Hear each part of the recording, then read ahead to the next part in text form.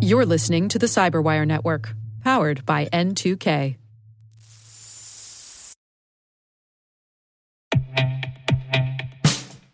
And now, a message from Cyberbit. Mastering cybersecurity is like mastering a sport. You build muscle memory through rigorous practice, then you train as a team to foster cohesion while operating under pressure. Like athletes, cybersecurity professionals thrive on hands-on simulation. But traditional courses, certifications, and open-source labs won't build you a winning team. You need Cyberbit. Cyberbit offers a hyper-realistic simulation environment for your SOC, IR, and C-suite to refine your skills, all using the market-leading SIMs, EDRs, firewalls, and WAFs they use every day. Cyberbit is offering Cyberwire listeners a free live-fire exercise. Sign up your team now at cyberbit.com/cyberwire.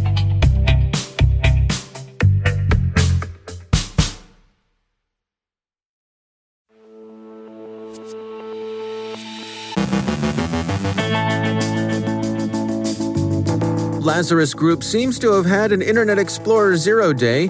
Brazilian power utilities disclose a ransomware attack on business systems. TrickBot's back. Automated attacks are going after web applications. 2 security firms report breaches. We've got some patching notes. A look at life in the cleared community. Caleb Barlow from Synergistech on protocols and best practices for handling inbound intel. And Washington and Moscow hold the usual frank discussions. The Americans, at least, talked about cybersecurity.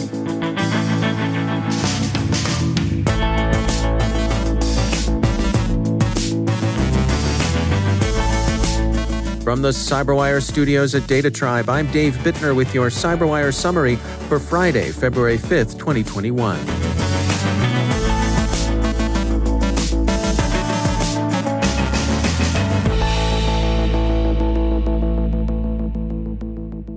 In an update to the Lazarus Group's social engineering campaign against vulnerability researchers that Google brought to everyone's attention a week and a half ago, Bleeping Computer reports that South Korean security firm Enki has found a new wrinkle in the campaign.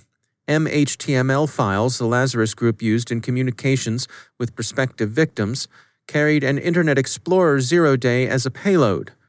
Microsoft had noticed the use of malicious MHTML files earlier, but now Enki has confirmed that some of its researchers received approaches that contained them.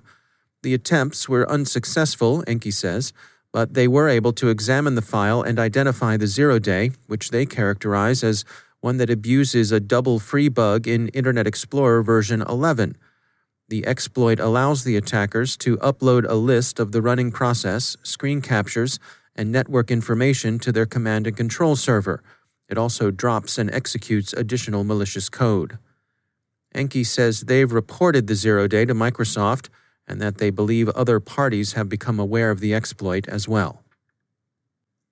Brazil's Eletrobras, according to Reuters, has disclosed that its nuclear-power subsidiary, Electronuclear, has sustained a ransomware attack.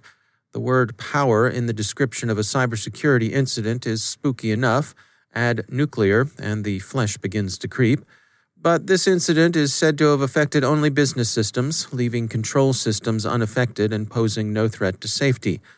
Eletrobras has taken steps to contain the damage to its administrative systems, suspending, reports say, the use of some unspecified software, and the authorities have the matter under investigation. Since attackers have in the past shown an ability to pivot from business networks to control system networks, any ransomware attack on a power utility is to be taken seriously. In this case, Eletrobras seems confident that it's contained the damage.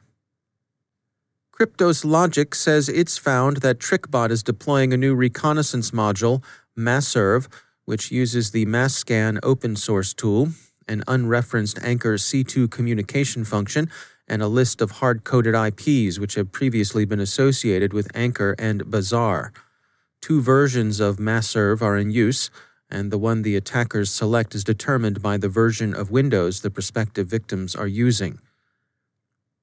TrickBot's return is another bit of foreseeable dismal news. TrickBot was clobbered pretty hard back in October when Microsoft led a consortium to take down its infrastructure.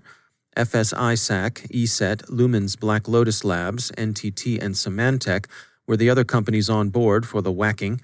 The honorable whackers, and sincerely, bravo to them because it's a necessary whack, warned at the time that takedowns of this sort don't last forever and that they'd be on the lookout for a return. And of course, TrickBot has returned, with Menlo Security warning just last week that they were seeing signs of the Revenant malware. Barracuda Networks yesterday released a report on automated attacks on web applications, a problem the security firm sees as a growing one. Automated attacks, Barracuda explains, are incidents in which bots work to exploit vulnerabilities in web apps. Of the attacks Barracuda detected, almost 1 in 5 were fuzzing attacks, looking for points where applications can be exploited. Injection attacks came in second at over 12%, and the researchers say that a lot of those were script kiddie-level noise, attacks being thrown at an application without reconnaissance to customize the attacks. A close third, also right around 12%, were bots masquerading as legitimate bots, and there are such things like Google bots. 9% of the attacks were engaged in application DDoS. There's a bit of a silver lining in Barracuda's report.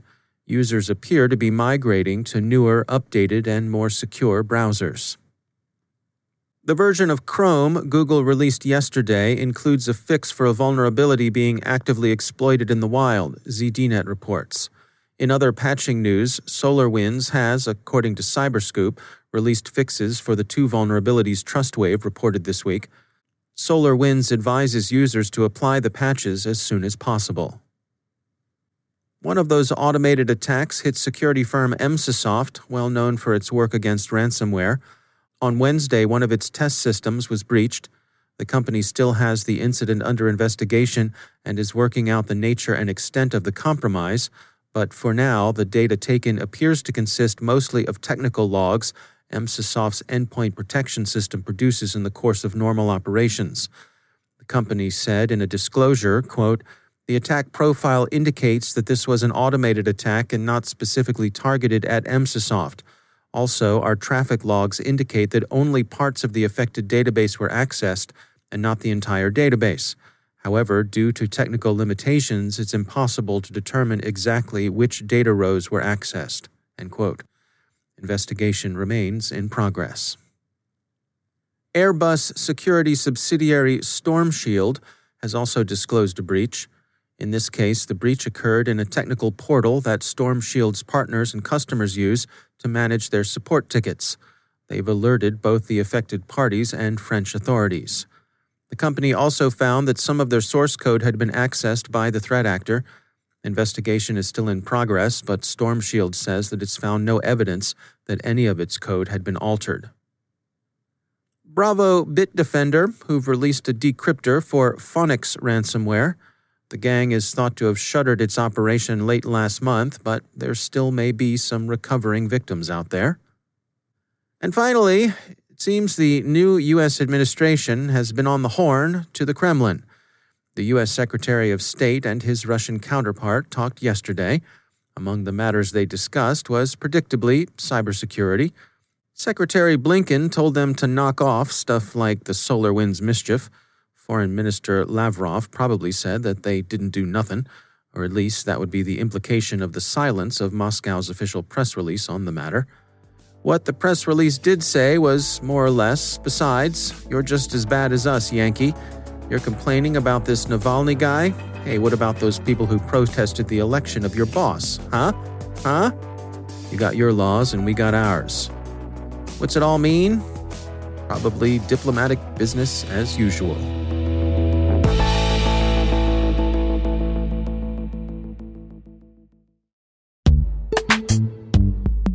Every day, your IAM tech debt grows. Your multi-generational services struggle to work together. Building an identity fabric can fix this. It makes all your identity tooling stronger and allows you to connect any app to any service you want to use with zero coding, zero maintenance, and zero app downtime. Strata's identity orchestration platform separates the identity logic from your applications, so you can optimize existing IAM tools and manage them in a single control plane. Now, every vendor, standard, and architecture work together. In short, building your identity fabric means you can secure your non-standard apps, keep your complex access policies, retire outdated IDPs, and modernize in record time. So build your fabric with Strata Identity and get rid of tech debt for good. Visit strata.io/cyberwire, share your identity priorities, and receive a pair of AirPods Pro. Offer valid for organizations over 5,000 employees. Connect today at strata.io/cyberwire.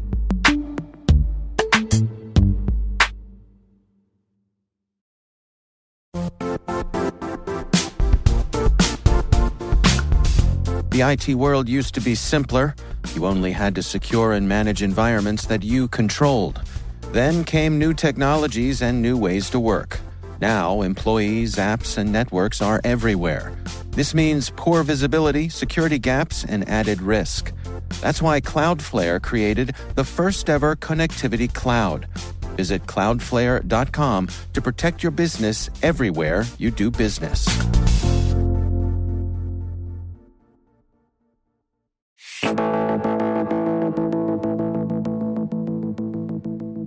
This Sunday, we are releasing a special edition Women in Cybersecurity podcast called Creating Connections.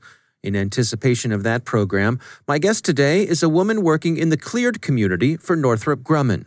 Because of the nature of the work she does, she's requested we not name her, and we respect that request. She's got valuable insights to share on what it's like balancing a career with a security clearance. What is it like being in the cleared community? I mean, I think, I grew up in the Fort Meade area, and I remember, a lot of parents of friends of mine, if you asked them what they did for a living, they would just say, I work for the government. And that was it, right? And everybody, you kind of knew not to pursue it any farther than that. I mean, that comes with the territory, right? I mean, you were limited on the avenues of conversation at cocktail parties might be limited for you. Well, actually it's spectacular. I mean, there is absolutely nothing sexy or interesting if you decide to go to a cocktail party and you say, well, I do math for a living, because then everyone tells you how they don't know how to balance their own checkbook. I see. Or they say, oh man, math, boo, that sounds difficult. But actually, I find working in the cleared space somewhat liberating, even at cocktail parties, if only because I have to talk about things that are not my job. And also it's a reason for me to ask people what they do if they're really keen on talking about it. So, it does. I think one of the challenging things about working in this space is that there is this bifurcation in your life. You have work and you have not work. And I think that, I'm very thankful. So my husband understands the space. He's been in the Air Force now for 18 years. So I'm very fortunate in having a life partner who understands that I really can't talk about what I do, and that there's this, there's a difference between who I am at home and what I can talk about at home and then what I do at work. So I think if people there's all kinds of reasons why people might not be comfortable with that. But I find it comfortable and also comforting in some ways. It's nice to be able to leave work at work some days. And, as I like to joke, we're not doing television. So sometimes it's just really good to come home, put work away, and remind yourself why you're doing the things you're doing. So. What about professionally? Is there a risk of finding yourself in a bit of a bubble because you're limited in who you can talk to, who you can bounce ideas off of? Is that something you have to be deliberate about of making sure that you within that community that you have enough diversity of thought to still be able to do the things that you need to do? Yeah, no, I think that's a great question, and I think you do. I don't want to say that you risk becoming stale, but I think that one of your responsibilities, especially when you participate in what is an insular community, it is your responsibility as part of your, professional development to do as much as you can to research outside of that community. Because so for myself, I came from an academic background where, you're going to conferences, you're having conversations, you're publishing papers, you're sharing ideas, you're right. And those papers could be formal peer-reviewed papers or white papers, and you don't have those same opportunities. The problem space is appreciably different. And so, I think one of the challenges is you have to find ways outside of your day-to-day work to stay involved, in my case, in staying up to date on what are the most advanced methodological techniques, what is considered cutting edge. And I have to go outside, often outside my work to have those conversations. It just means that, that when I have to think about methods and think about application, I have to immerse myself in another content area in order to do that exploration. So it's a little bit of extra legwork, but it's actually something that I don't mind doing. What are your recommendations for folks who are feeling drawn to this area? Those people who are really mission focused, who feel as though they want to give something back. Do you have any words of wisdom for them? You need to know what you bring to the table, and you also need to understand your own limitations. So you need to be able to talk about what you know, and you need to be equally articulate about what you don't know and what you aren't. It's not that you're not capable of doing it, but understand that there's other people whose expertise might be more valued. And so understanding your own limits. In the context of cyber, right, there's a lot of buzzwords there, data science and cyber, and it sounds really sexy, and it's, it's new and it's interesting, and everybody wants to do 18,000 things, and so when somebody approaches you and they say, oh, can you do, right, X, Y, or Z? Can you answer these problems? You want to say yes. You want to say yes. And you want to say, I'll just quickly brush up on some things, or I could learn that. You know what? You can't know everything, and it's really okay to say no. And it's okay to say, you know what? Those are not problems I'm interested in, but here's where I think I can help you. And I think part of being mission focused is embracing that. It's not about you. Right? It's not about what you bring to the table. It's about the table that you're sitting at, and understand, right, what your contribution is. Our thanks to our guest and to Northrop Grumman for taking the time for us today. Be sure to check out the Creating Connections show. That'll be released this Sunday.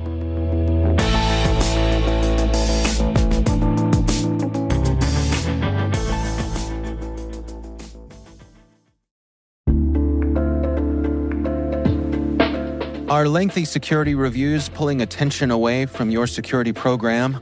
With the largest network of trust centers, Vanta can help you streamline security reviews to win customer trust, save time, and close deals fast.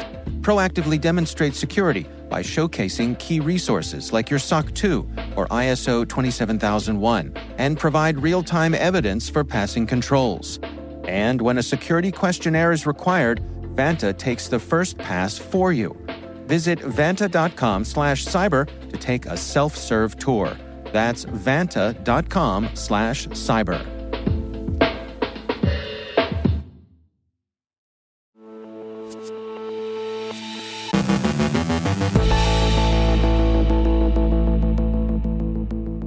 And I'm pleased to be joined once again by Caleb Barlow. He is the CEO at Synergistech. Caleb, it's always great to have you back. I wanted to talk about incident response plans, run books, and how do you successfully implement those if you have to deal with things like disinformation? Well, Dave, this is the new thing that I'm having a lot of discussions with clients about is how do I deal with disinformation in my run books? And it doesn't sound like something that security professionals would normally have to think about, but just look at what went down in the election cycle, right? And without getting into all the politics of this, if we look at what CISA had to do and Chris Krebs, they spent a couple of years preparing plans for what might happen if someone tries to break trust in the election cycle. And most importantly, how do we deal with this information and ensure that we can instill trust in that ultimate vote? Well, the same thing holds true with any critical system. And we're starting to see more and more examples where a cybersecurity incident is just the catalyst that causes all these disinformation campaigns to take off. And, we're in a world today where there are legitimate media outlets that help to propagate this. There are illegitimate media outlets that help to propagate this. And then, of course, there's the world of social media. So if your company is breached and something significant happened, the old adage of say nothing until you know what's going on might not be the best strategy. Maybe you need to get out there early so that you control the message. Because if you don't, surely someone else will? Well, let's take a look at the recent example of the SolarWinds breach, right? So, likely nation-state actor, likely attributed to Russia. And within a few days, you actually have, in this case, even the president of the United States arguing with his own administration, well, maybe it's China, right? I mean, that's just not helpful in this kind of dialogue. Now, again, let me extract this back out of the politics, just using the politics as the example. Yeah. What would happen if, let's say, your company allegedly had a breach that caused somebody to die or caused some horrible implication, right? That may or may not be true. The opportunity for runaway in that dialogue is significant in this new world. And you've got to have a way to be in front of that. So what does that mean?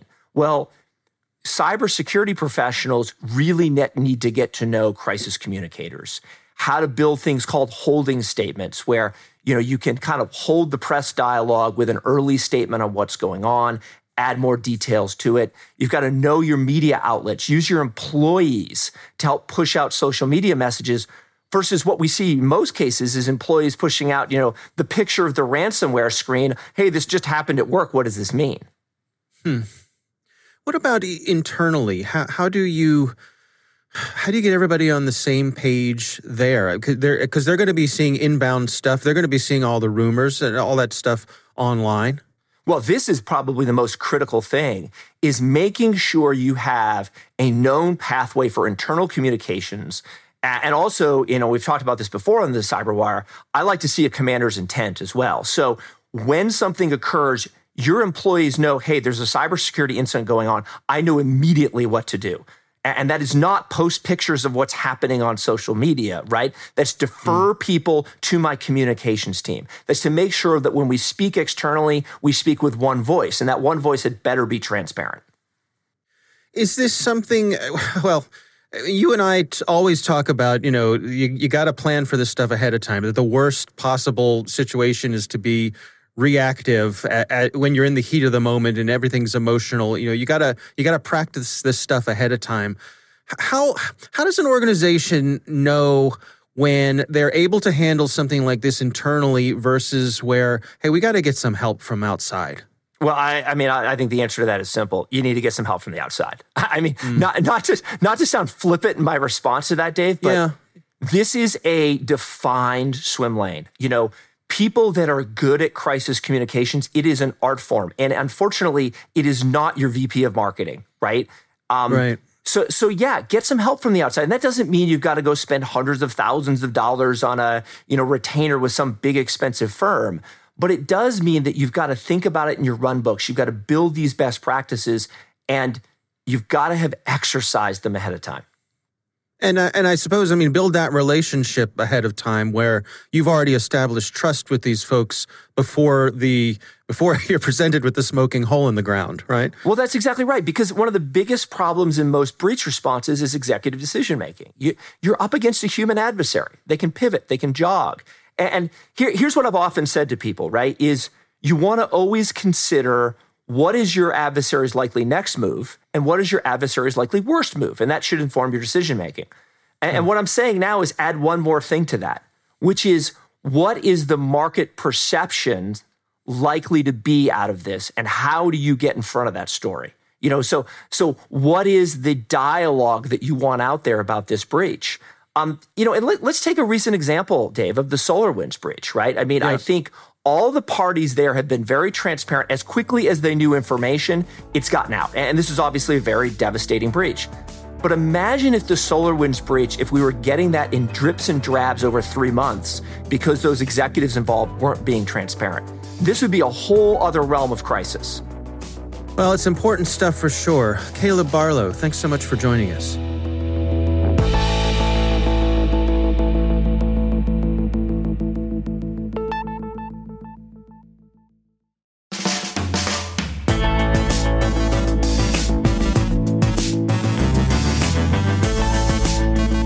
And that's the Cyberwire. For links to all of today's stories, check out our daily briefing at thecyberwire.com.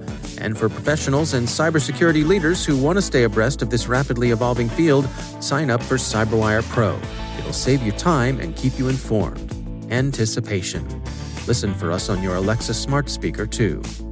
Looking ahead to next week, Rick Howard examines AWS through the first principles lens.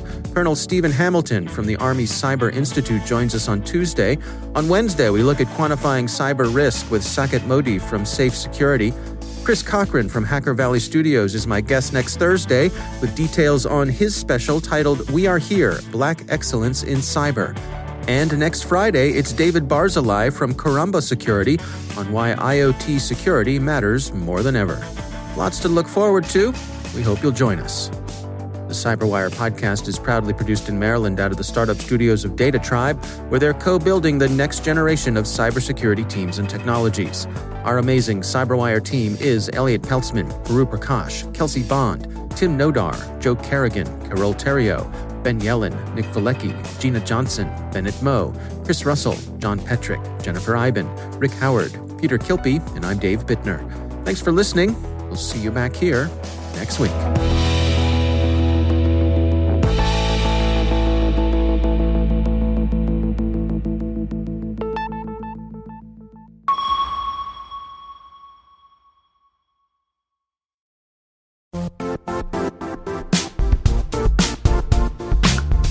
And now, a word from our sponsor, Zscaler, the leader in cloud security. Cyber attackers are using AI in creative ways to compromise users and breach organizations. In a security landscape where you must fight AI with AI, the best AI protection comes from having the best data. Zscaler has extended its Zero Trust architecture with powerful AI engines that are trained and tuned by 500 trillion daily signals. Learn more about Zscaler Zero Trust plus AI to prevent ransomware and AI attacks. Experience your world secured. Visit zscaler.com/zerotrustai.